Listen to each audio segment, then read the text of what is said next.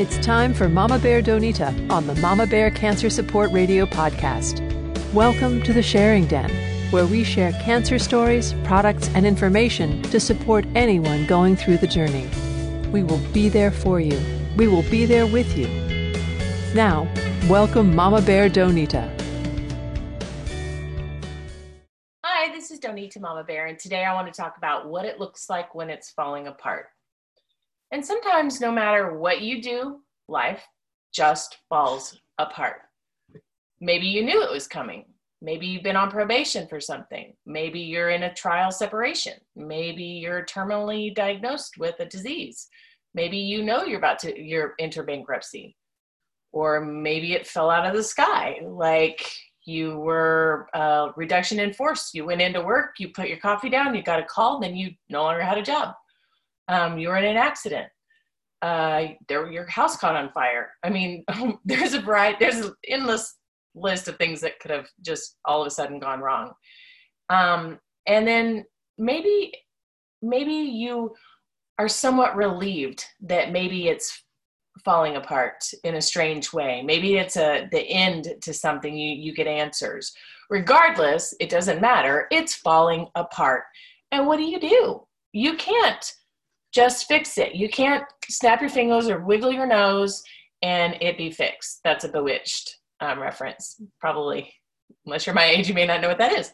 But, sometimes falling apart, we put it off, and we're like, no, it's not going to happen. It's not going to happen. And it happens. And I can tell you, I'm the queen of life falling apart the last 2 years.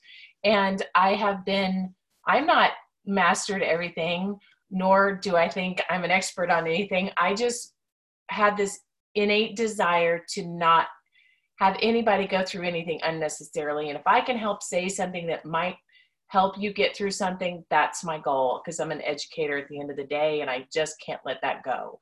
But regardless, it's falling apart. What do? Well, my dear sweet friend Marie, she's also on my team. She writes a lot of my social media and things like that. Genius. She had an answer for me when my life was falling apart in November of last year. I sat on the floor in the closet and I was crying, and she called and she said, "What is wrong?" And I kind of went through the spiel of what was wrong. And she said, the power is in the response. And it was like she had handed me $8 billion in a chariot, everything I'd ever wanted. It was the best answer I've ever received at anything. So I always like to give her credit. Power is in the response. How you respond physically, emotionally, spiritually is all in your control. Maybe not the second you get the news, if it's like shocking news or, news you don't want to necessarily deal with. But yes, it is in your control, and you can train your mind. Maybe not in 5 minutes, but you can absolutely train your mind to do this. So I'm going to give you a little hint of, I said I've been through a lot the last 2 years. Who am I kidding? It's been like 10 years, but really intense the last 2 years. And just to make you feel like I kind of have an idea, and I have dealt with something. The last 2 years, my husband was laid off of his job. We were my caregiver to my mother-in-law as she passed away. She literally died in my husband's arms. We watched that. We moved across the country. We left a house that's still there, unable to sell, and, turned it into an Airbnb, which has its own set of problems. And, our adult children live with us, and my daughter-in-law lives with us. And, these are all wonderful things that make me so happy, also make me crazy. So, I felt like my life was falling apart a lot lately. I've been diagnosed with cancer 5 times. And while people are like, "Oh, that's a lot." Yeah, it is a lot. But I had no choice. I had to deal with it. And each time I knew it was falling apart, I've handled it in different ways. And up until this point, they were not successful ways. So I feel like through my trial and errors, I would like to share with you so you can avoid the trial and errors. So this is super easy. Get a little piece of paper and jot down the word power and put POWER down vertically so that you can write some stuff out to the side, because that educator in me, and I must have been in school during the time when acronyms were really, really popular. I'm definitely, I hope acronym's the right word. I definitely want to share this with you because this could be a much, much longer podcast. And I'm just hitting the tip of the iceberg here. I'm just giving you something to chew on and think about so that you learn how to begin to have the power of the response in your court. Sorry. So this is like the Cliff Note version, and soon will be available online, more of a in-depth version and things like that. That's what I do. I coach people for survivorship, and part of surviving is surviving something that fell apart, regardless if it's cancer oriented or not. It doesn't matter. So back to power. P is pause. Pause. Just take a breath. And give it a second. Nothing is going to change if you respond very quickly or very slowly. It will not change the outcome. Well, it might change the outcome if you do it really quickly. So let's do it slowly. Pause.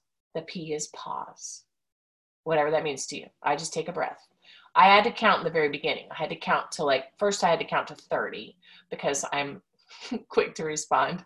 And then I had to down to 30, 20, 10. Now I just take a breath and I evaluate. If I don't make a decision in the next 5 seconds, will I die? Okay, no. Well, then give me a minute. So pause. The O stands for own. Own your response. I want you to own the fear or the problem at the moment. Block out denial. I mean, obviously, this is not going to be something that you can do if it's a fight or flight situation. I'm not talking about those situations. I'm talking about situations where you do have a chance to pause and respond. Don't worry about how you're supposed to respond. That doesn't matter. You're going to pause, take a breath, and then you're going to own it. And you're going to say, okay, you're going to identify your fear at that moment. What is your fear? And then the W is work it. Yes, you're going to work out the fear. You might physically work out a fear by going on a walk or a run. Me personally, I'm a runner. Literally that when my mother-in-law was actually dying, really dying, I just bolted out the door and ran for 5 miles. And I'm not a runner. So, but I am a runner. I'm finding out in situations like this is repetitively what I do. I if it gets too rough and too hard, too quick, I'm out that door. And then I want you to emotionally work it. Praise yourself for taking a moment. Praise yourself for owning, identifying, and then working on it. Spiritually, you can work on it. You can pray. You can meditate. You're working on identifying what is causing your fear right then and there when it's falling apart. Is it the fear that it's really happening? Well, that is you working through denial. Is it the fear that something terrible is going to happen? You need to sit and think it through. Pause, own it, work it. The E is evaluate. You identify exactly what has made your stomach turn, what has made it fall apart, what is happening. Now, this is not for the weak, or this is not for people who are not. If denial is your go-to, then this isn't going to work for you. You're going to have to accept that you can't deny what is going on right now. You evaluate, you acknowledge, you feel it. Okay, I'll give you an example. I think I've mentioned this a couple of times. My diagnosis with my third diagnosis would have been a second ovarian cancer.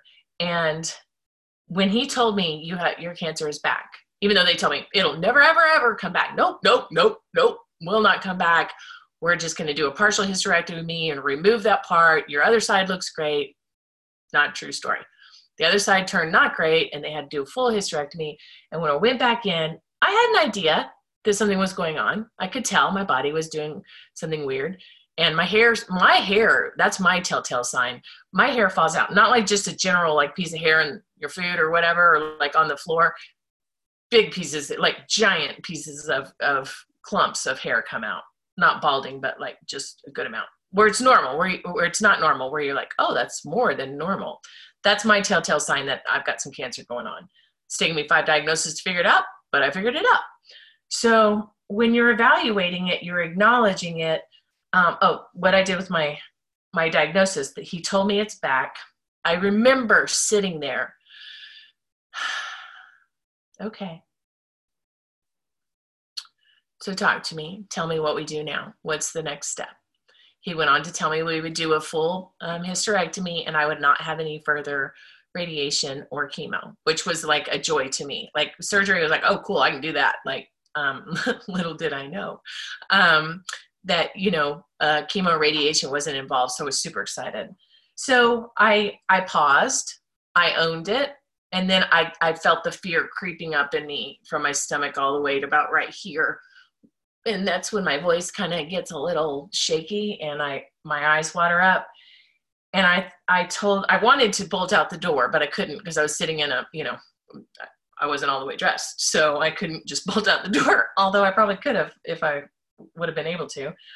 I emotionally felt my hands get wet and I started wringing my hands, and I thought, okay, I'm wringing my hands and I'm concentrating more on wringing my hands and I'm listening. So I'm going to sit on my hands and I'm going to listen. So I was already aware of kind of how I respond because I've had a couple of chances to see how I respond. And then I evaluated, okay, well, I only have 2 ovaries. So if one's gone and that's gone and this one's going to be gone, then my cancer will be gone. Okay. So the next step after pausing, own it, work it, evaluate it, then I responded with just what I said. I said, okay, well, let's make an appointment with the oncologist. I already had a relationship with him, and let's move this forward. I wanted to do this as quickly as possible. And so I got in the car and, I reached for my phone to call my husband, and I sat there for a minute and I was like, okay, I'm going to have to face this. I've got it again. I can do it. It's going to suck, but I can do it, and I'm going to be okay. And I'm going to make this phone call, and I'm going to be powerful. But before I make my phone call, I'm going to do the things that help me respond, my tool chest. And when you open my tool chest, and I just did a podcast on this, I do things like ground myself. And as I'm grounding myself, I understand, I ground myself. I find my inner energy, and I find my inner sanctuary, and I go there because that's a very, very safe place where I don't hear any bad news and I can handle everything. So once I mentally get in that place, I distract myself. I get there and then I distract myself. I'll go on a walk. I absolutely have to be outside when I have bad news. I don't know why. And like today it's snowing. I'm actually watching snow. And if I got a call today that said something terrible, I would walk outside in the snow. When my mother-in-law died, it was 22 degrees and I had shorts on because it was really hot in the house. And I walked out that door and I stayed outside for like 3 hours in shorts in 22 degrees. I didn't know. I didn't feel it. But I ground myself, I distract myself, I take care of myself. I have this toolbox that I use. I keep crystals on me. I keep, so I'm going to share, my sign is rainbows. Rainbows has been my sign since I was a little itty bitty girl. And if I see a rainbow it's the weirdest thing that I would have the shirt on, but it's the weirdest thing that like, if you don't realize how many rainbows are around you all the time, to me, that's a sign that my angels are around and that I'm okay. I'm not particularly a religious person, but I'm a spiritual person. And I will go to my angels and just say, hold me now. I can't hold myself. And I'm always held up. So I believe in my tool chest. And then I always reason and talk to myself. I know I probably should be admitted somewhere, but I really do talk to myself out loud. And I didn't realize how much I did it until I moved back in with my children. They're like, Mom, why are you always talking to yourself? And I'm like, oh, I spent a lot of the time alone in the past. And I guess that was a way. So I am trying to be aware that maybe I don't need to say everything out loud. It's just a way to cement it in my head that it's not a passing thought. If I say it out loud, then I grab it and I hold on to it and I do the things that I own it and I work through it. So, this is just a glimpse of what to do when it's falling apart. This is just a glimpse of how to not fall apart, because there has been times, and I think it's important for you guys to know, there's been times where I laid in the bed and that was my way of handling it. I couldn't handle it. I just laid there and life just went by, and nothing changed. None of my problems got solved. So I had to rise up and do it. And I found my way. I did. I found my way. I did try to commit suicide, and I attempted to. And thank goodness I wasn't successful, because I had reached bottom. And I'm just so grateful that a little voice inside me said, wake up. And now I am able to use the knowledge that I have to hopefully, if one person hears it and they feel better, that's my goal. I just want to help people feel like they're not alone in survivorship, and help people feel like they're not alone when dealing with fear, or when your life looks like it's about to fall apart. So just to recap, then, the word power, pause, take a breath, own it, work it, evaluate it, and respond. So hopefully that helps. I hope you have a fantastic day. And this is Mama Bear on the Donita Mama Bear podcast. Thanks for listening. Until next time, thank you for joining Mama Bear Donita.